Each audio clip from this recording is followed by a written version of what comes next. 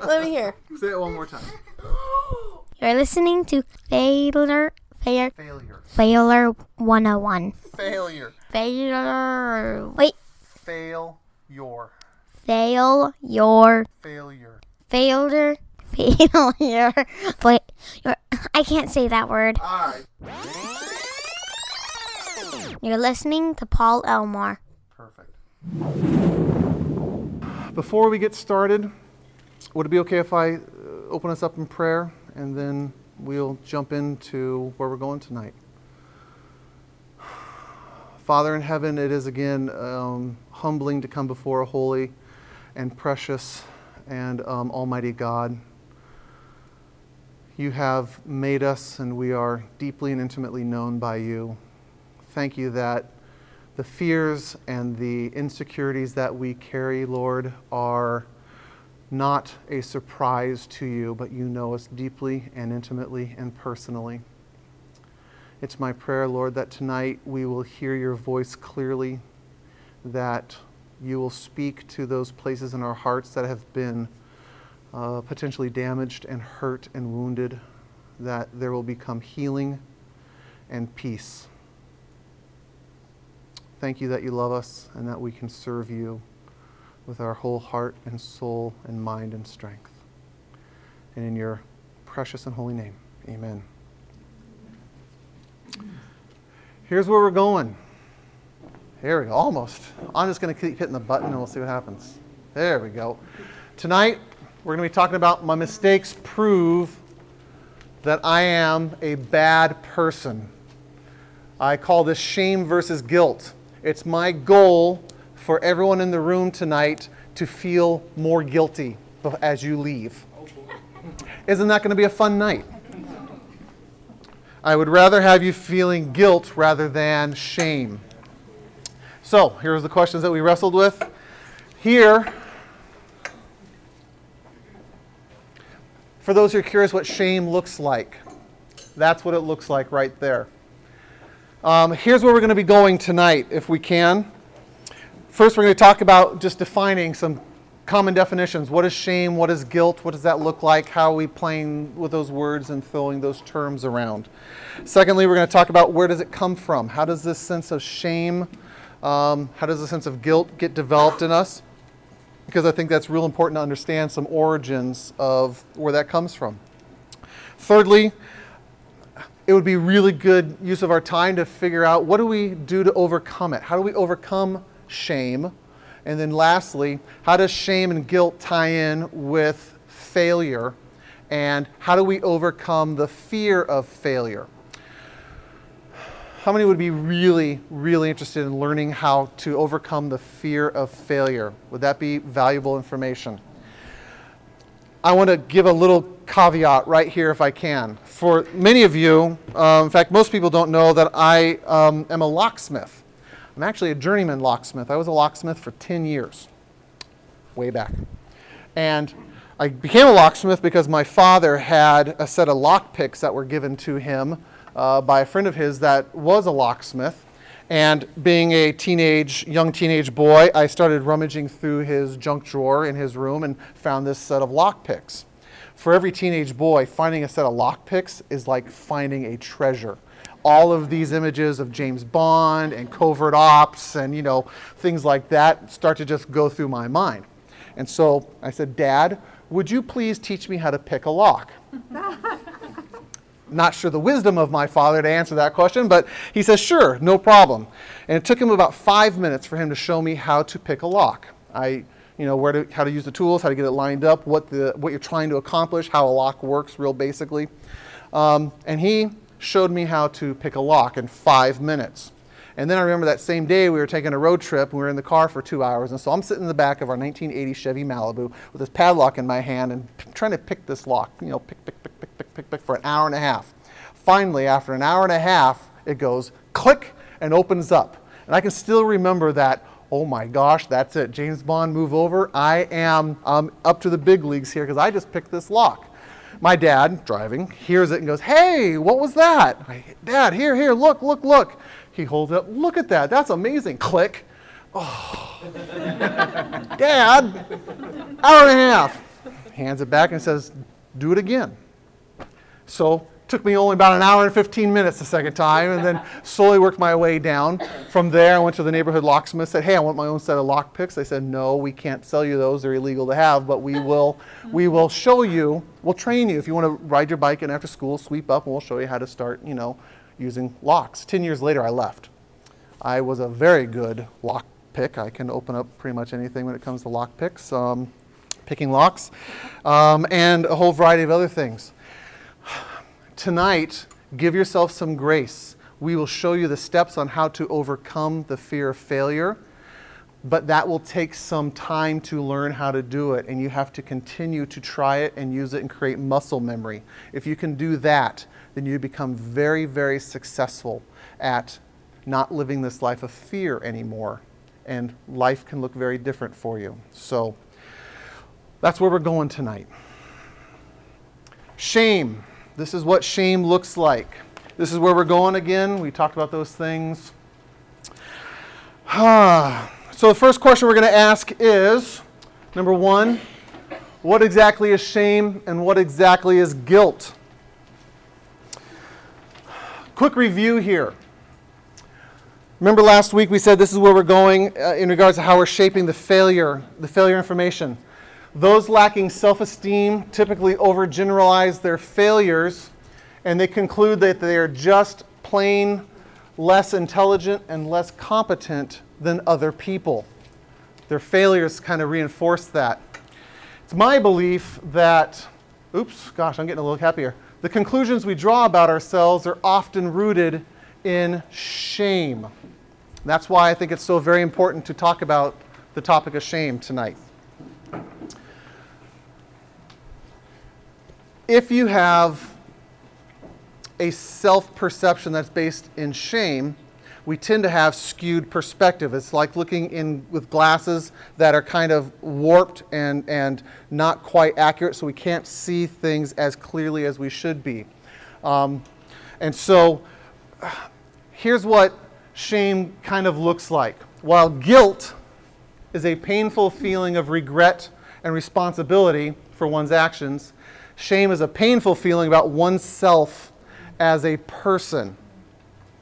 This is the importance, again, of why I want everyone to feel, I'll get out of your way, feel more guilty.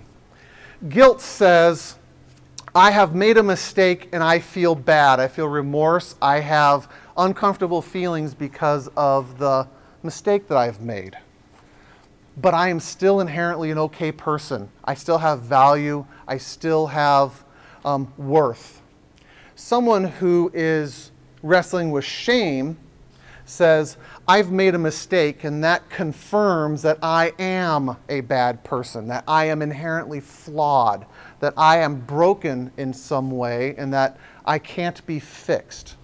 It is a character association with who they are instead of the idea that their behaviors are bad. Is that making sense for lots of folks here? Is that being kind of clear? Now, being able to say that, being able to articulate that is easy. Being able to separate that out in real life can get a little muddled, can get a little confusing at times. If your shame says, I fail because I am a failure. Guilt says, or there really is no other option. Okay? This is just who I am. I can't really be good, for those who are carrying around shame. Romans 8 talks about two words, and I want to see if we can clarify some of these on kind of how I understand them. The words that Romans 8 uses is conviction and condemnation. Okay? I want you to imagine for a minute that I have done a crime. I have done something bad. What would be the natural consequences of me doing something against the law? What would that be? Incarceration. What was it over here? Being arrested, doing those things. Standing before the judge.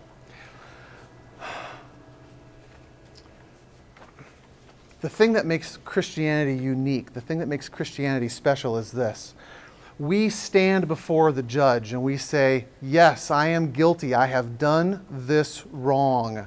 I am guilty of what I have been charged, and therefore I need to be convicted. Okay? We can have a judicial term of if someone is convicted, that means what? They're found guilty. They now have kind of this assignment that says this person is responsible for the bad thing. And the court determines that. They are guilty. They have been convicted. Our consciences convict us as well. I feel convicted because I haven't done this or I haven't done that. Those kinds of things. Being convicted is not a bad thing. What sets Christianity apart is we are no longer condemned. If I've done something that is horrific, that requires death, I am guilty. I am convicted of that crime. But we have someone who steps into that place and says, I will bear the punishment of that crime. You are convicted, but you are not condemned. That is guilt in its finest form. It says, we're not going to gloss over it. We're not going to say that you didn't do it or it's okay or all of that. Guilt is supposed to feel bad, but it isn't something that shapes our existence. When you are condemned, that shapes your existence. You die. You don't exist. Okay? You have to pay the ultimate price. I want us to be able to own our mistakes. I want us to say, yes, I messed up on that, and I should be convicted. But I don't have to be condemned. If I truly believe the message of the gospel, I know that someone else is going to pay that price. He has been condemned, and I am set free. Isn't that amazing? Doesn't that just blow your mind? Shame versus guilt. So I want each of you to feel more guilty. I want you to own your mistakes. But I don't want it to determine your future. I don't want it to determine your value or your worth. Because, well, we'll get to that later. It's not good. We'll just leave it at that. If you're wondering, do I suffer from shame? Do I suffer from guilt? What is it? How does it play out? Here is... talked about Romans 8 already. Here are some symptoms of shame. If you spend a good amount of your time trying to convince others of how bad you are. You know, you make a mistake. You know what? You're okay. You're going to be all right. No, this is just, I can't believe I did that. Really, you're going to be okay. No, you don't understand. You see, it's really worse than you know. It's really bad. It's really bad. That's shame kind of verbiage, shame kind of language. Hard to get away from that. If you can't forgive yourself for long-time wrongs, I can't wait for the forgiveness week. I think that the forgiveness week is very potent. It's very, very powerful. Forgiveness is I'll give you a little teaser here. Forgiveness is the lack of accusation against yourself anymore. It's I did something wrong, but I'm no longer going to accuse myself or remind myself. I give up that right to remind myself of how bad I am or the wrongs I have done. People who wrestle with shame tend not to be able to do that. They use all of their past mistakes as fodder to keep this fire burning of self-loathing, self-anger, self-deprecation, all those kinds of things. And we want to, it's healthy to be able to release some of that because we are to forgive as what? As we have been forgiven. Now, if we can just convince ourselves that we have been forgiven, that tends to work really good. And that's a skill set too. You can learn how to do that. And we'll talk about that at week 6 or something like that. Finally, if people really knew me, they wouldn't like me. I've got this little hidden piece, and I'm keeping it kind of squashed down. And if it ever kind of gets seen, gets open, gets revealed, that's a done deal. Everyone in my life's going to be walking away, and I will be alone, ridiculed, isolated, those kinds of things. If any of those things sound familiar, if any of those things are old friends of yours, then listen up. And as we go through the rest of the night, we're going to figure out what to do with some of that.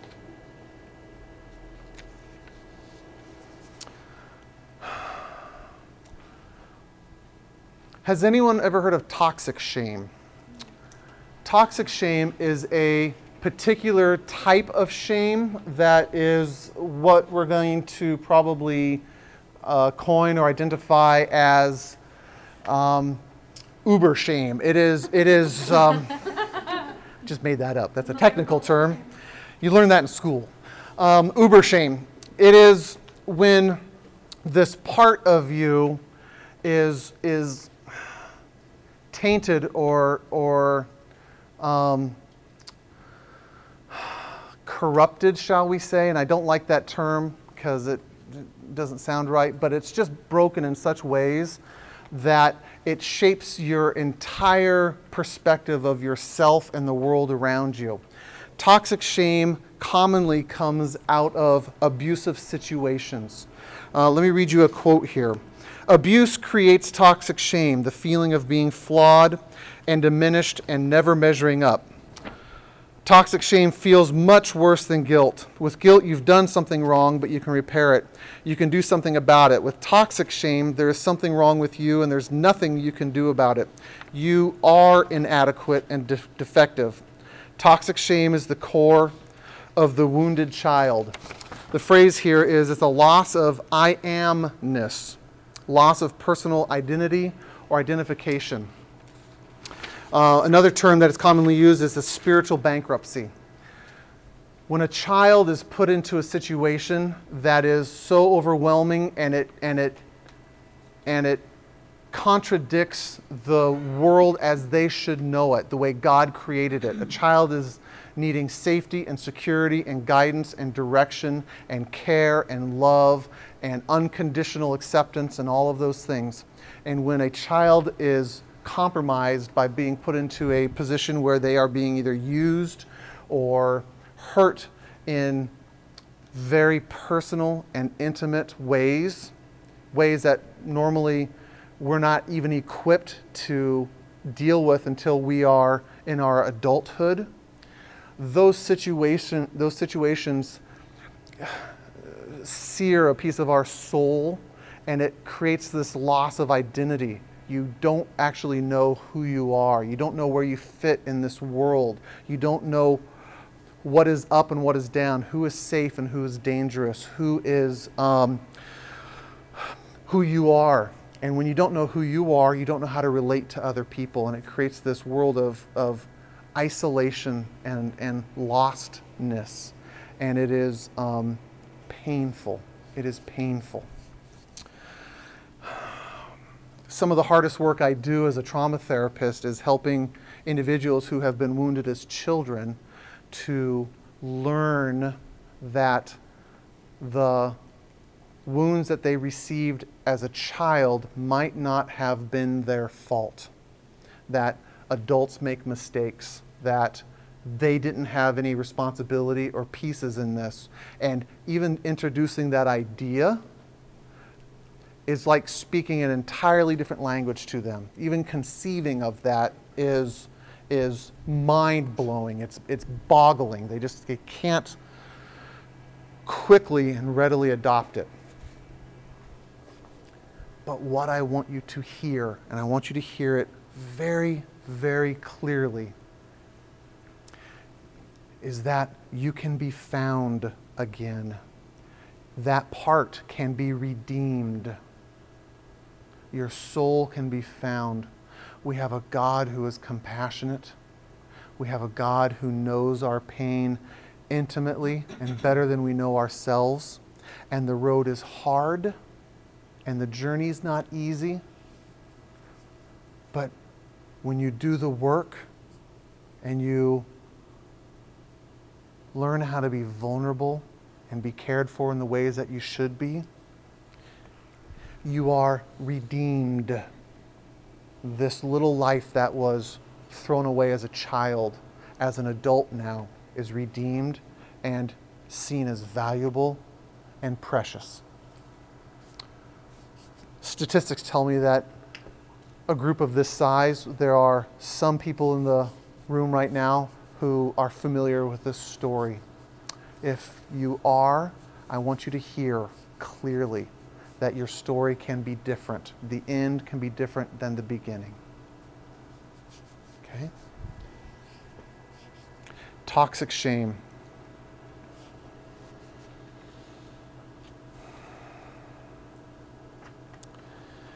I have a client right now whose story is almost unbearable, and it's taken us quite a long time to create just a sensation or an environment of trust to even start putting our toes in the water. But as she does this, she changes, and it is it's a sacred privilege to be present as you watch someone's life be redeemed. It's humbling.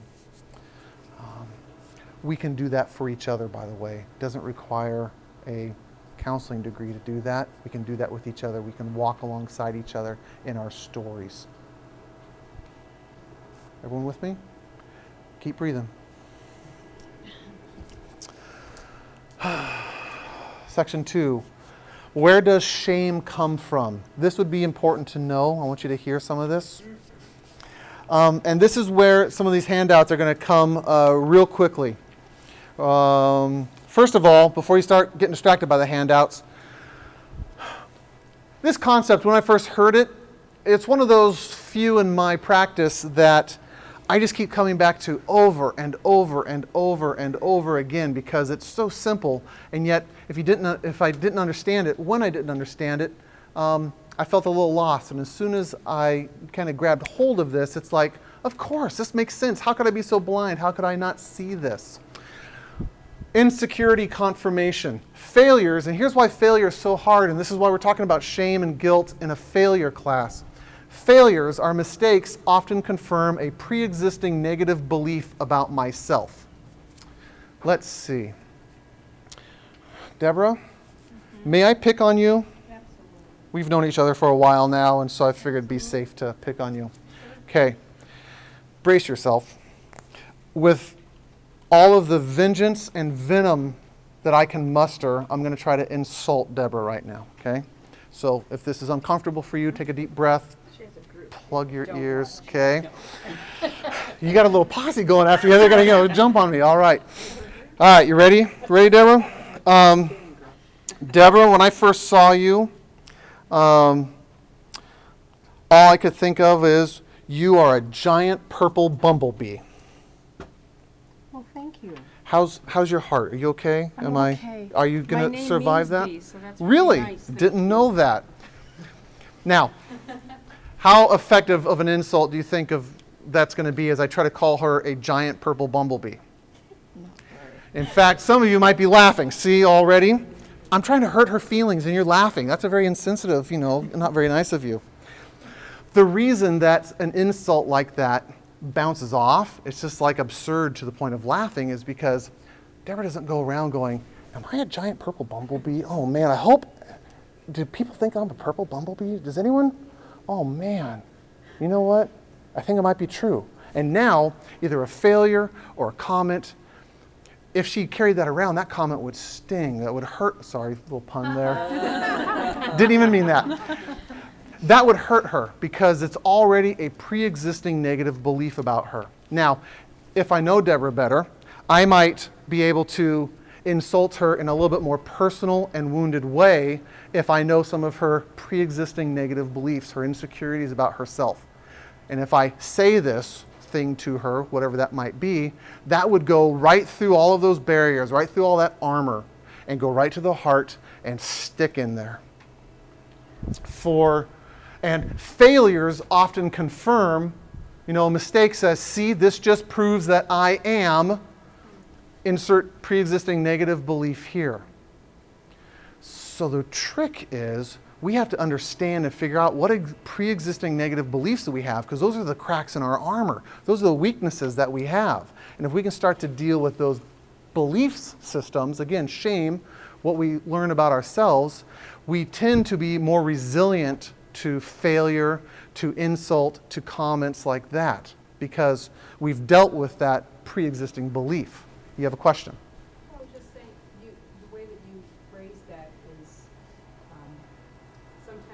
isn't it, I mean, I know it happens, that something can be said that is not even intentional. Mm-hmm. That if it hits that window Yep. of pre-existing negative belief, even though it's not even delivered with any intention to wound, Yeah. because of that astigmatism, it'll hurt.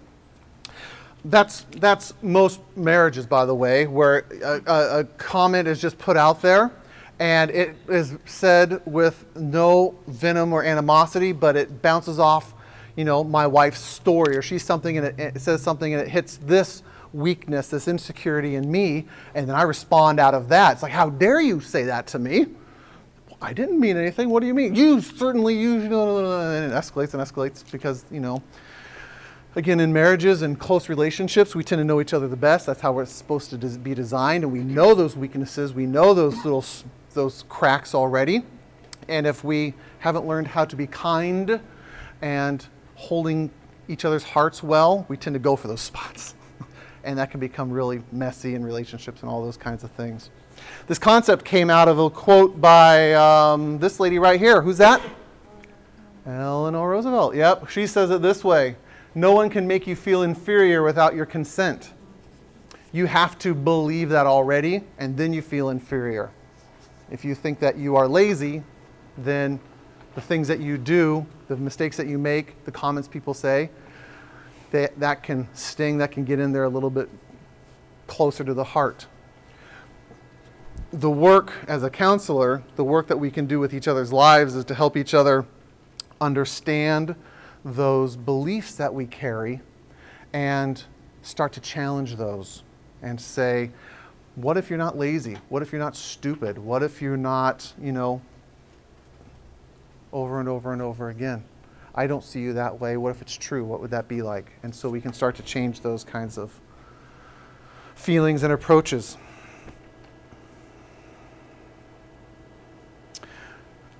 Different kinds of cracks require different kinds of repairs, by the way, and we're going to look at again how some of these shame beliefs become rooted in our lives.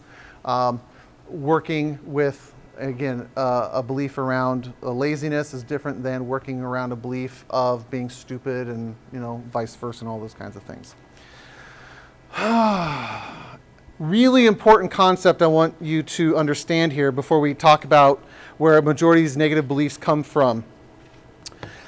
Children are designed to be egocentric.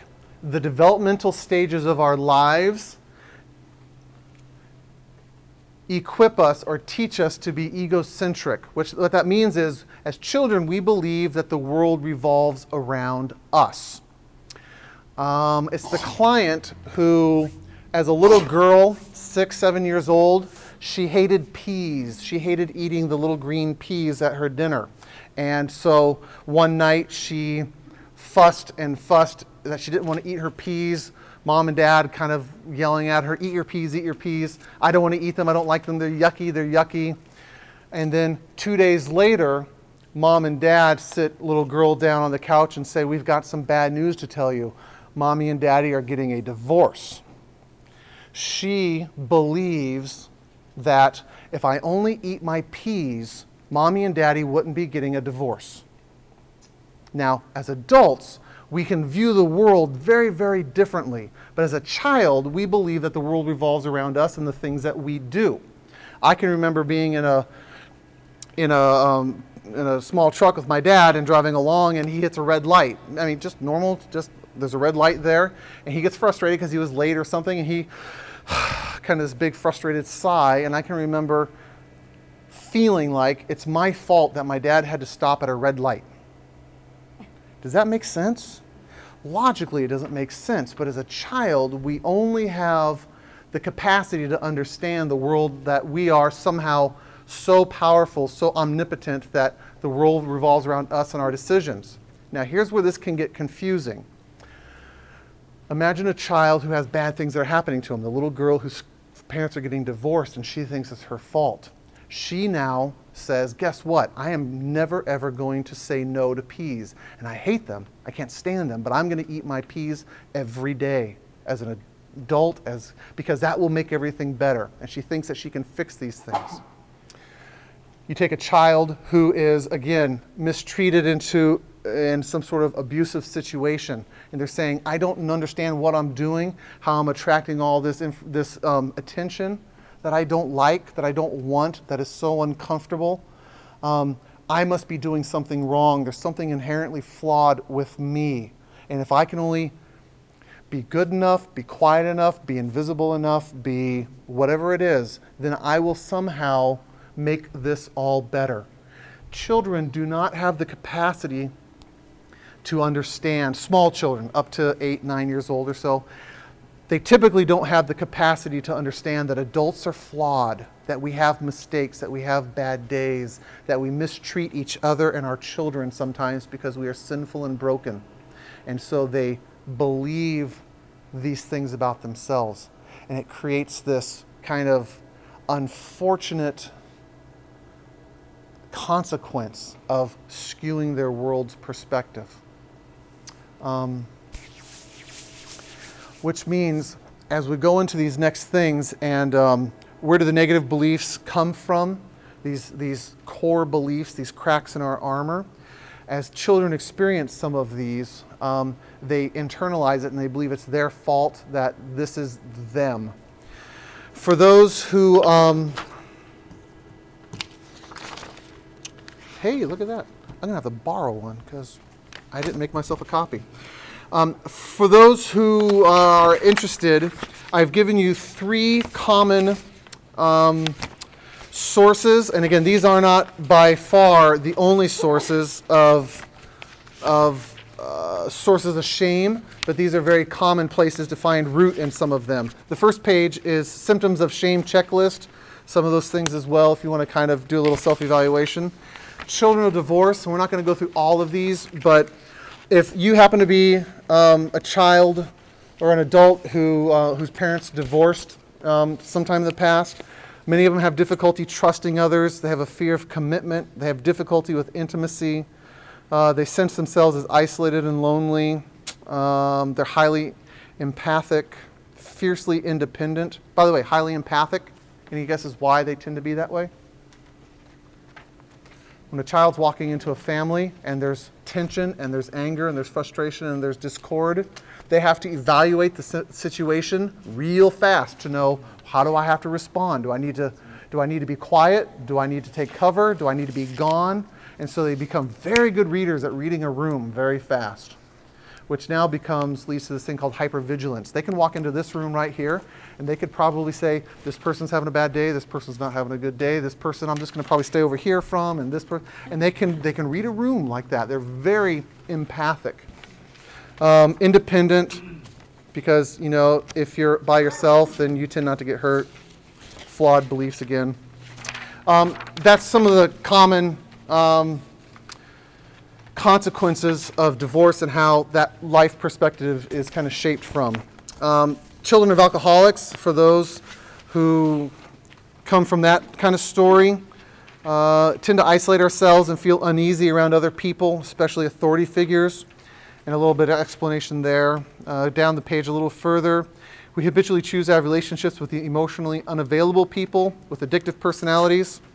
We tend to be drawn to what we know rather than something that we don't know. We deny, minimize, or repress our feelings from our traumatic childhoods. You know what? We didn't have that bad. I'm still breathing and living, and it was all okay. We give in to others instead of taking care of ourselves. Denial, isolation, control, and misplaced guilt are symptoms of family problems. And again, lots of details there. For those who are... I'll give you a few pictures here. That's the alcoholic picture, divorce. For those who are wrestling with sexual abuse issues, whether you're male or female, there's 2 lists here, one for each. And both of these actually were compiled by putting together a room full of survivors, okay, a room full of men. And they said, tell us what your life is like. And they started just listing off, here's what life's like. And they go through some of this list. They have anger, guilt, avoidism, physical pain, they want to die, need to be completely competent at all times. They feel like it's my fault.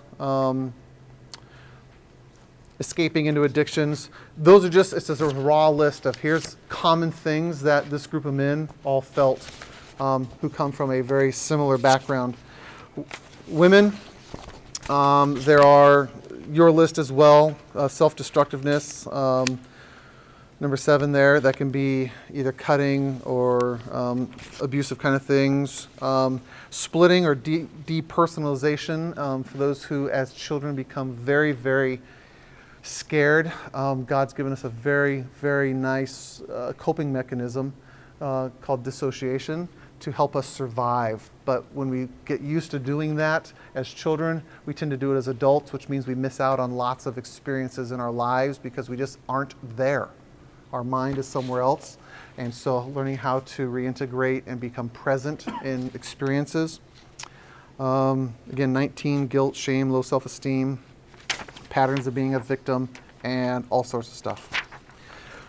Those resources, those questions are for you. If any of those fit or are familiar, then these events, these experiences tend to shape how you view the world. Again, as children, we own that personally because of that egocentricness that God has given us. Questions at all through any of this? Feel free to ask as we go. Wonderful. I have a question, actually. When young kids go through this kind of behavior, is there anything that can be done while they're going through that from an adult who sees that and is aware of what's happening? Is there anything that can be said or done to try to prevent this child from growing up in the way that is shows that? Experience is the best teacher, which is both a blessing and a curse, because saying something to someone who is experiencing pain or hurt, it's an uphill battle to begin with. But I want you to know that challenging the beliefs that they are hearing, that they are starting to own themselves because of the experiences, starts to put the seeds of doubt in their mind that what they are starting to believe about themselves, the unhealthy beliefs, might not be true. It's the adult who says, I can remember the teacher who, she just loved on me and she thought I was the greatest kid. She was my favorite teacher because she saw me differently than everybody else saw me. And that teacher becomes sacred, becomes safe and special to them. Other adults, aunts and uncles and other family members, all of those kinds of things. For the hard conversation, the kindest thing to do in that situation is to let the offending adult deal with the consequences of their hurtful choices. That might mean reporting. That might mean some sort of action to have the child safe and protected. And that's a sticky mess. I know it's very difficult, and that's a much broader conversation. But if you have to weigh out the two options, keeping a child safe is very, very high on my priority list, rather than keeping an adult's image or reputation safe. So, and again, that's a much broader conversation. The painful reality is most of this goes unreported, it goes unknown, and yeah. All right, everyone still breathing? I know this is kind of a more heavy topic tonight. Everyone take a deep breath for me, okay? In through the nose, out through the mouth. There's good news, I promise. We're getting through it.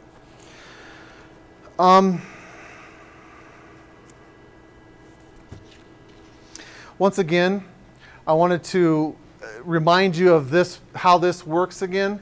A positive self-concept, a way you view yourself that is not tainted by shame, that is not skewed because of these painful beliefs and the pre-existing negative self-concepts that we have.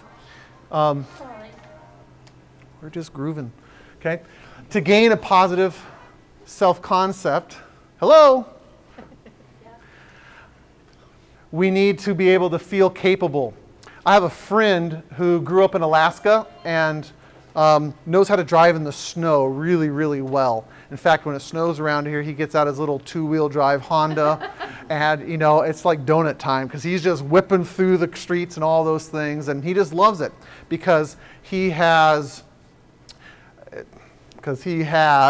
experienced a lot of success by driving in the snow. Actually, he's experienced a lot of failure because I helped him dig out one of the times he got stuck in the snow. I grew up in San Diego. We don't have any snow in San Diego, so it starts, I'm one of those bad Oregon drivers where it has this little dusting of snow. I'm calling my clients, you know, the blizzard's coming in, we got to get home, I'll see you later because I don't want to get stuck at work. And I just freak out with the snow because I really have never experienced a whole lot of success because I had a whole lot of chance to practice it, which means I don't feel capable driving in snow at all. And so my positive self-concept is very small when it comes to snow driving. Now, I don't know why, I don't know how this happened, but my parents instilled in me this belief that I am artistic. And so I naturally gravitate towards graphic arts and good visual communication and some of those things like that. And I'm very comfortable in that. And I don't really worry about that at all. I have a fairly high self-concept because I've done a lot of stuff that hadn't turned out so good. But I have experienced some things and I feel pretty capable and I have all this. And again, what's the bottom block in that to start off this whole process? And this is why we're doing this class? Yeah, very good. I wish my remote worked from the back. It is to risk and try things. And that's going to be, I think, next week when we're going to learn how to do that in a healthy way. So we want to be able to do this really, really well. But this is what we're talking about tonight, again, is that positive self-concept and the shame and how that all gets shaped and everything like that. Has anyone ever heard of The Artist's Way? The Artist's Way? Is that the right book title? Great quote in there. I want to read it to you. In fact, I'm not going to read it. Look at this. My graphic artistness has this prepared, see? Remember that in order to recover as an artist, you must be willing to be a bad artist. Give yourself permission to be a beginner. That's, oh man. By being willing to be a bad artist, you have a chance to be an artist. And perhaps, over time, a very good one. This is for people who have tried to be an artist, who failed, who are trying to get back into it, and are trying to paint that Picasso, trying to paint that Van Gogh the very first time they put a canvas up. It doesn't work that way. We have to practice over and over. And I think that we have a hard time giving ourselves permission to be a beginner. We don't like that. In fact, I hate that. I want to be good now. And I don't want to try over and over and over again. I just don't want the time or the pain that comes with that. One of the other quotes that comes in that book, and I didn't write it down because I just remembered it, is you cannot get better and look good at the same time. That's the bad news of the night. We'll just, take care of that right now. It's impossible to get better and look good at the same time. And many people say they want to change, but they have a hard time sacrificing that image, that facade, that perspective. Steve. I've looked at that before and realized that oftentimes that their own image is so much better than the actual image. Oh yeah. But they're unwilling to give that up. We are our own worst critic, for sure. For sure. Yep. Okay. Then the next question we have is section 3, how to overcome shame. How many of you have ever heard of the polar bear conundrum? The polar bear conundrum. There was a study done back in the 80s by a couple guys who, because they do studies, they like messing with people. That's the reason why people do studies. And so they call in this group of people and they say, we're going to have a conversation for 10, 15 minutes. And we can talk about anything you want. But the one rule that I have is you cannot think about or mention polar bears. Go. And so they talk for 15 minutes. And every time you think of a polar bear or a white bear, anything like that, or anytime you mention it, you need to ring this bell. Ding. Okay? And so they run this with lots and lots and lots and lots and lots of people. And find out that when you tell someone not to think about something, what do? That's all you can think about. They ran a real similar experiment with a whole group of people. They put a whole bunch of people like you in a room like this, hung a nice big picture of a polar bear here and other things as well. And they said, ladies and gentlemen, you're going to be in this room for 2-3 hours. Feel free to just talk about anything you want, but whatever you do, do not mention the polar bear or the picture or anything like that. Be back in 3 hours. And then they do a little exit interview with everyone coming out, and everyone is just ticked off. They're mad, they're grumpy, they're grouchy, they hate everyone in the room. It's just kind of this whole, doesn't work. They do a whole other group, bring them in, don't mention anything about there, do an exit interview, and they ask the question, how many of you thought of or discussed the polar bear on the wall? And, nobody did. Everyone's happy, getting along, best friends, exchanging Facebook invites and everything else like that. And when you are trying not to think about something, we tend to think about it all the time. So if you're walking around and these scripts are playing over in your head, I'm lazy, I'm stupid, I'm irresponsible, I can't believe I did that, oh man, and you're going over and over, or even, I wish I wasn't stupid, I wish I wasn't stupid, I wish I wasn't stupid. What are you thinking about? Being stupid. And it tends to reinforce that belief rather than negating it. There is a real important principle that says we have to put in the positive, we have to put in the things that we want to become, and let the things that are flawed, the things that are already there, just let them alone. Don't even bother with them for the moment, okay? And when you can start to keep the things that you want to become forefront in your mind, you tend to get more traction, you get more success, you tend to move on. Now again, this is a real broad principle. I do think it's important to deal with your past, with the pain, with the shame, with all those things, but it has to be done in a way that reinforces the positive stuff instead of only focusing on the negative. Everyone tracking? Does that make sense? So, again, it makes perfect sense. It's common human nature to say, I don't want to be this way, I don't want to be this way, I don't want to be this way. And it gets tricky because many of us don't know what the opposite of that is. What is the opposite of lazy? No one's ever even told me that. What would that be? Is that, not lazy? Is that, sort of not lazy? Lazy only some of the time? And they can't even conceive of what it would be. That is where it is helpful, again, to have a community of people who can say, here's what life could look like. Here's what it could be.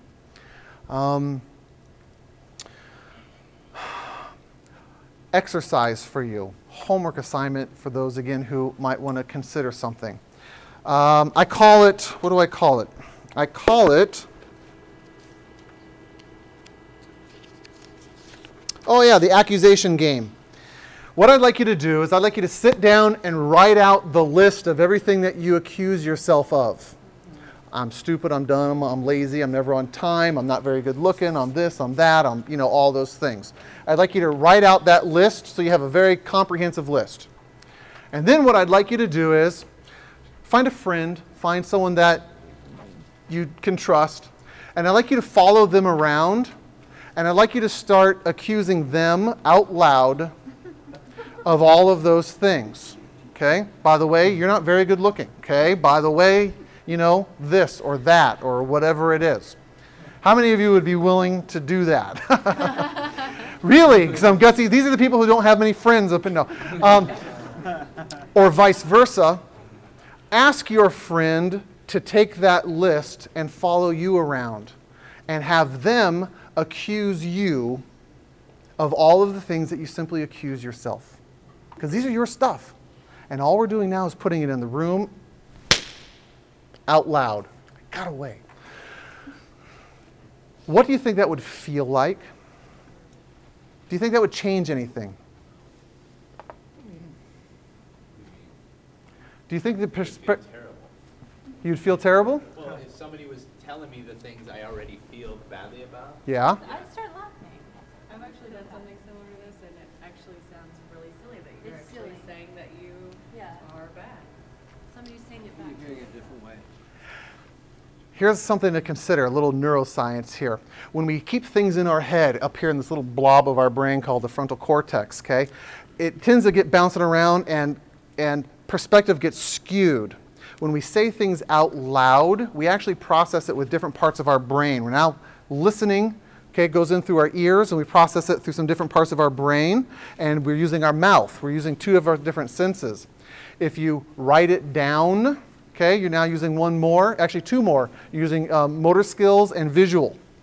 And it actually uses more of your brain to process it. And what is common is exactly your experience right there, which is you look at this and go, really? That is just ridiculous. Can you believe this? I mean, this is what I think? This is just nuts. They did another interesting study where they took a whole bunch of college students and they just put them in a classroom and they said, we just want you to write for 10 minutes. You can write about anything you want. The first 10 minutes of class all semester.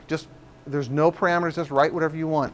And those people tended to have a healthier self-perspective, a healthier experience in school, all those things, because they simply were just taking all this stuff and processing it in different motor skills and different ways of their brain, and they just found a little bit more relief. That's why counselors are always saying, journal, buy a journal, write, all these things.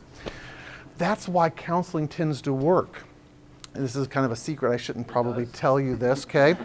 What Counseling- statistics do you have for that one? This is why counseling works. Is the counselor might not be necessarily the smartest guy in the room, but he is providing a safe sounding board for you to process it differently. Now again, you got to have a smart counselor. He has to know what he's talking about. She's got to be capable, all those things.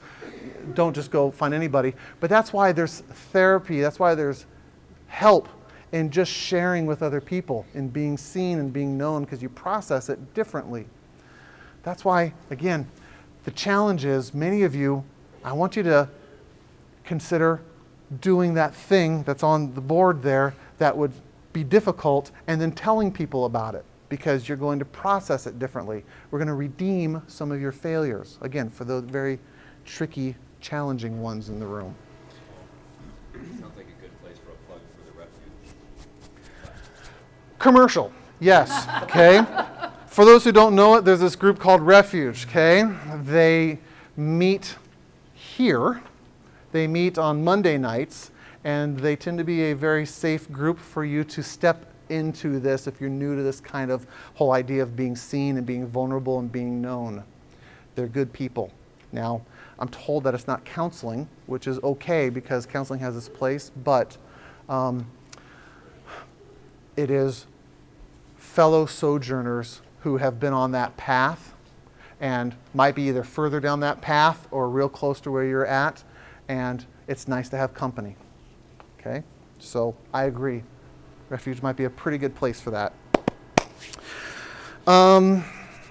The second way to deal with this shame stuff, and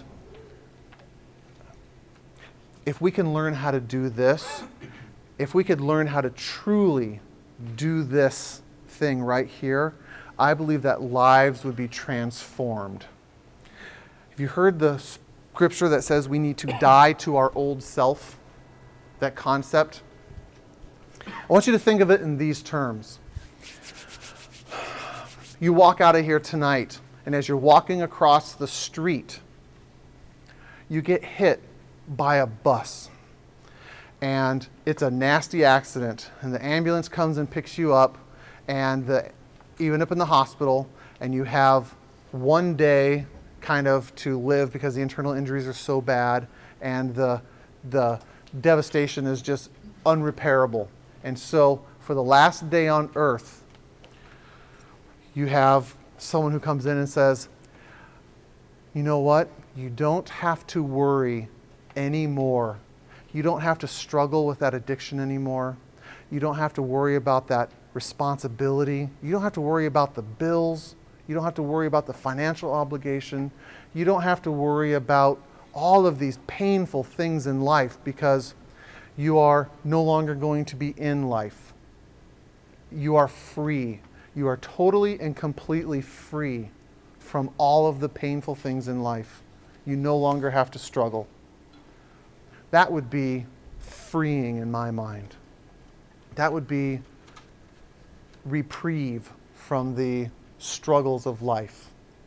Now, I know that along with that, you also lose some of the positive things. You lose the relationships in your life that are important to you and precious to you.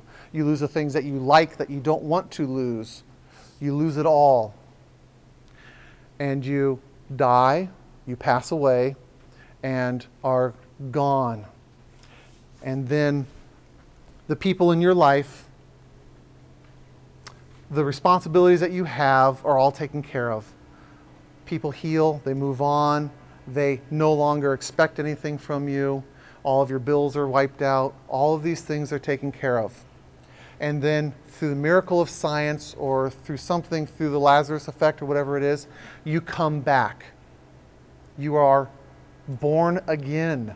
You come back to life.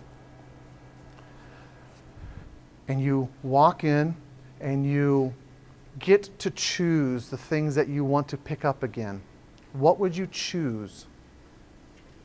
What would you choose? Would you go back to saying, yes, I would like my mortgage back, please.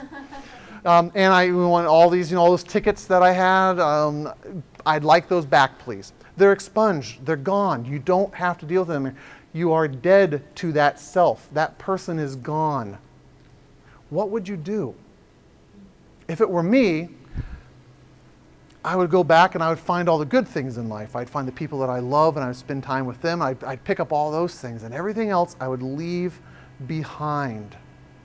When we die to ourself, when we die to our old self, we give up all of the painful things, all of the belief systems, all of the things that have shaped us. And we no longer have to carry them. That's why the phrases born again, redeemed, new birth, good news, those terms aren't used accidentally. We are born again, and it means something. It's just not a figure of speech.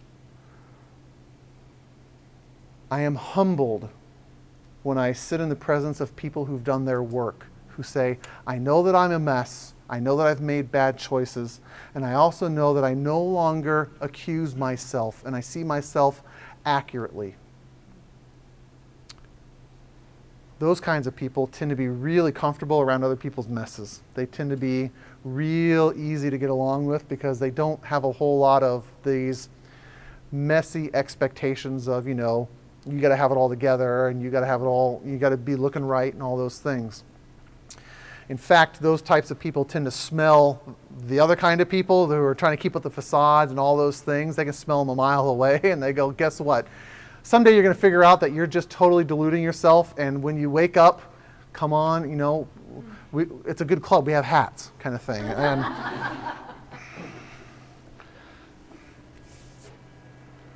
we can die to ourselves. We can let the old self go. That tends to be easier when we have other people in our lives again to walk with us through that. And I would encourage each one of you here, if you've never even considered that, if you don't know what that feels like, you don't know what that looks like, talk to one of the leaders here. They could probably give you some direction in that. Find the answer to that. Let this become a community where that is done, where you can help people die to themselves. That's what it can be. All right, that's the polar bear conundrum, that's the accusation game, and that is dying to yourself. Those are kind of the three ways. Again, those are easy to describe. Getting good at it takes practice. There's some muscle memory there. There's also some therapeutic techniques which I think would be helpful to know about. I'll mention just two. Man, we're going to go real fast here. One is called EFT. It's a way to, it's called emotional freedom technique. It's a pretty powerful way that I use that helps get some of the blocks and some of the emotional distress out of the way, which kind of clogs up the rational thinking and makes it easier to believe the truth, the new truths, rather than being stuck in the old lies. There's another technique. It's more for trauma. It's more for those physical reactivity things. And I think lots of people have them, whether it's a big T trauma, which is like a car accident or an abusive situation, or a small T trauma, which is long-term neglect, and it kind of, again, shapes the perspective of how you view the world. It's called EMDR, and it's a way to actually process some stuff from one brain to the other. You got to be specially trained in it, and there's all sorts of criterion and research around it. But therapeutically, two good techniques to kind of help prompt and move that process along. So, but you usually have to be with a counselor or a therapist to do some of that. Everyone tracking still? All right, then let's get to the really good stuff. We'll get started now. I want you to remember, please, let's go back, that failure often confirms a pre-existing negative belief that we already have. So, what I think we should do is, the first step in overcoming the fear of failure is, I want you to describe the failure in the third person. Again, it's that shift from internal processing up here to external processing. I have this great video clip of this happening. Problem is, every other word is a swear word, and if you show it in church, you're not invited back often, okay? So I'm not going to show it. I'm not even going to tell you what movie it's from, but the scene is this woman making just this horrible mistake, and at the end of it, she turns to someone and she says, "Did you see what I did?" When we describe our failures, did you see what he just did? He said that. Talking about yourself. Can you believe he swung at that and missed? Can you believe that, this happened? I can't believe that he did that.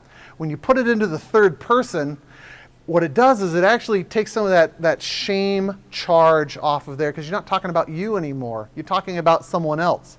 And when we look at it from outside of ourselves, it's like, really? It's not that big of a deal.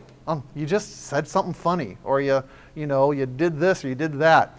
It actually takes the charge off just a little bit. So, first step to overcoming the fear of failure is describe the failure in the third person. The next step would be identify the negative or false belief. This mistake means this, that I am stupid, that I'm not smart enough, that I am lazy, that I am funny looking, that I am. What does this mistake, what does this failure confirm? I want you to find that pre-existing negative belief. Because what you will often find is, it's my theory that we really only have two or three core beliefs, and that lots of these other things will always kind of trace back to this one core belief, that I am unwanted, or that I am stupid, or something like that. And all of these things tend to confirm that one belief. Instead of chasing down the 19 symptoms up here, when you can start to identify, well, there it is again, I'm an inconvenience, there it is again, I shouldn't bother people, I'm not that smart, then you're going to go, my gosh, this is a prominent theme in my life. Where in the world did I learn that? And let's start dealing with that issue. And if you take care of that one, it tends to bleed out and take care of all the symptoms, and so 19 issues tend to clear up. So, when you can identify the negative or the false belief, you'll get down to that core issue and move through some of this stuff a little bit faster. I want you to identify the feelings. This is an important one. We have both thinking and we have both feelings. Feelings are the motivation, the impetus for us to behave. In fact, feelings always motivate our behavior. Explain that later. So, I made this mistake. That means that I'm stupid, and I feel what? I feel embarrassed. I feel inadequate. I feel silly. I feel vulnerable. I feel scared. The feelings component is very, very important to be able to identify because that tends to motivate our behavior. Well, I'm going to hide now. I don't want anybody to see me in this way, and so I'm going to hide because I just don't want to be embarrassed anymore. I'm going to try to control this person over here. My wife keeps doing this, and it makes me uncomfortable, so I'm going to try to make her stop doing this, while we're out with friends, and I do it in a very hurtful or unkind way. When you identify the feelings, you will get a lot more traction in this. Here's the fun one that everyone loves. I want you to tell someone else. Again, in that clip, did you see what I just did? Instead of hiding it, instead of trying to make it invisible, when you call it out, that removes probably one of the strongest emotions that we have, which is embarrassment. If you think about it, embarrassment is simply the idea of something being exposed before we want it to be exposed. Well, if you expose it first, guess what? You don't run the risk of really being embarrassed. Okay? You might not like it, you might have other feelings, but if you can call it out, by the way, I just tried to kick the ball and I completely missed. Did you see this? And when you do that, again, it takes that charge off and everyone goes, wow, this person isn't afraid to let those mistakes be seen, and they tend to give a lot of grace and they tend to give a lot of understanding because they go, this person is pretty self-confident. They don't really, this isn't going to bug them, and so we can't bug them as well. Or the bugging, the kind of ridicule that you'll get from that tends to be a little bit more kind-hearted rather than soul-searing. It doesn't tend to be about character. No guarantees. I want you to hear that. Okay, some people are just mean. Some people in authority, some people in your past who are still going to try to accuse you. Okay?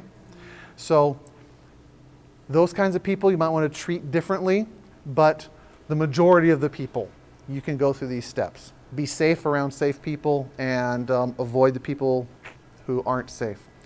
Some of the ways that these play out. Pixar, people who make Toy Story and all those things, they got a policy that they have to show at the end of the week all of their work that they're doing. Okay? They don't get to create this idea and develop it out all the way, because what happens is, as it's going along, if you can fix those mistakes early, if you can fail fast, people can look at that, actually that's not working out there.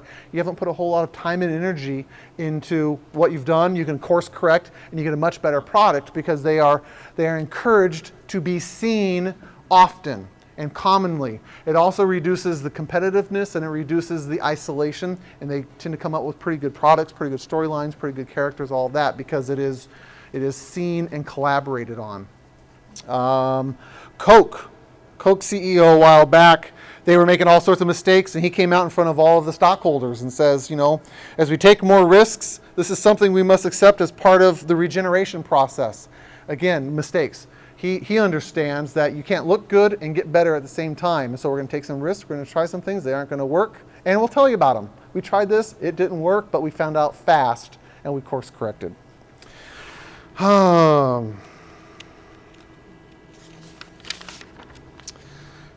think it's real important that you identify what went right. In every failure, there's something that went right, okay? Even the idea of, I tried it, I just put myself out there. Boy, it bombed, it cratered bad. But at least I tried. Identify what went right. There was a guy who ran a website named Steve Sarowitz. The website is Payosity. It's a billing kind of thing. He spent $1 million hiring a web firm to create a whole new web interface for his business. Didn't do his homework. Found out the people couldn't deliver. $1 million thrown at this thing. Just lots of time, lots of effort, and at the end, it was bad.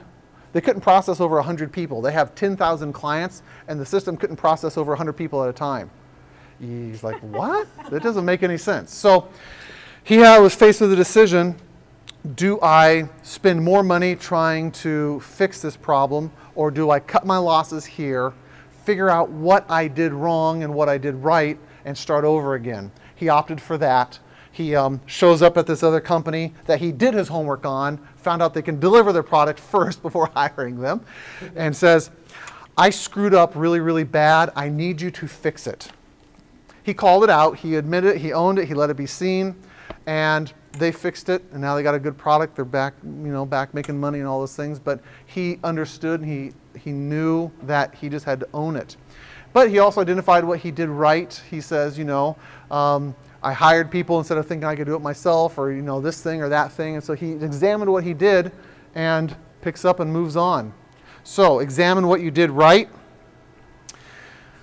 Tell someone what you're going to do. If you've made a mistake, do not let that be the end. Amen.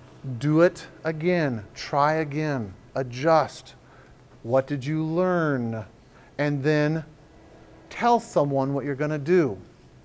Okay? I've already told you how I messed up. Man, here's what I think I want to do instead. And then finally, what do you think the last one is? Do it. Try it. And see what happens. And if you fail again, guess what? You just start over. You tell someone about it. You figure out what the belief is that's being confirmed, what the feelings are that come with it, all those things. And you just keep going over and over and over until you find success. Again, 5 minutes to teach you. It will take a while to learn how to do this. If you do it in a group of people who are already making mistakes, then now it's like, hey, guess what? I really messed up over here. Who gonna outdo me? Oh yeah, well I got this one over here. And so it becomes safe to just own those mistakes and to grow and to change and to be different. That's how to overcome the fear of failure.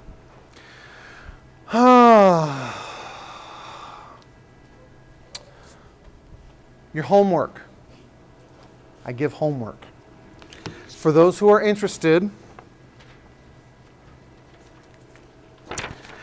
next week we're going to get into groups again just like we did here. We'll hand out the cards again. We'll figure out who goes first. And then I'm going to ask you to share a failure story. I don't want it to be the big story. I don't want it to be something that is too revealing. I want you to moderate some of that, but I want you to say, here's something I've tried in the past that didn't work out. Here's how it kind of cratered. Because we're going to practice being seen. This actually works. It really does. And when you can practice being seen, and we're going to, again, start with the easy stuff. Don't go for the big, juicy ones yet. Keep those, okay? Find this really safe people for that. And then I want you to go through the steps that we just did. Briefly share the story in the group. I want you to identify the pre-existing belief that the failure or the mistake confirmed. I want you to identify the feeling, where the belief came from. See if you can figure out where that came from in your story. Again, we got those 3 lists there, or if another place that it came from. What went well? What would you do differently?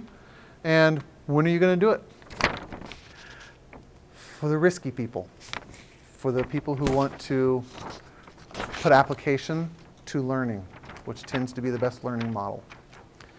Did I mention that the best way that we learn and grow and change? Did I mention that last week? We tend to grow when we are uncomfortable but safe. How many of you that assignment makes you just a little uncomfortable? Excellent. Then you are in a good place to grow as long as you sit in a group that is safe. If I can remind you of the things that tend to make it safe, we tend to let people tell their own stories. We don't tell other people's stories. We hold that confidentiality. We hold their hearts well. We don't make anybody do something that they don't want to do. It's their choice. If they don't want to do this, we don't look down on them or condemn them. We just say, you can have some more time. Take whatever you need to. We encourage. We reflect some of those things back. That's what helped make this environment safe. If it's still a little scary, it's okay. It might take a little bit of time and practice to learn how to do some of this. All right. Let me pray for you guys, and then we'll let you go home. Father in heaven,